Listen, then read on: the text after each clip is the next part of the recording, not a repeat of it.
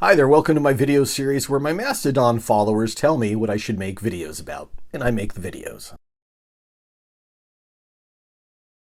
This is a great question. Let me answer it for you. It's really easy for me because I have gray hair. You see, if you have gray hair, you don't really need to bleach your hair because you don't have any color to bleach out.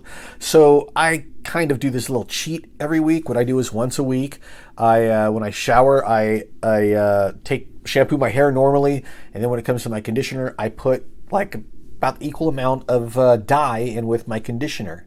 And then I have this brush and I put it into a bowl and I just brush my mustache and beard, and then I do the same thing to my hair and I kind of just rub it all in there and do the edges, and I'm done. I'm good for the week. It kind of fades out through the week a little bit, you'll notice, but yeah, that's basically how it's done. It's pretty simple.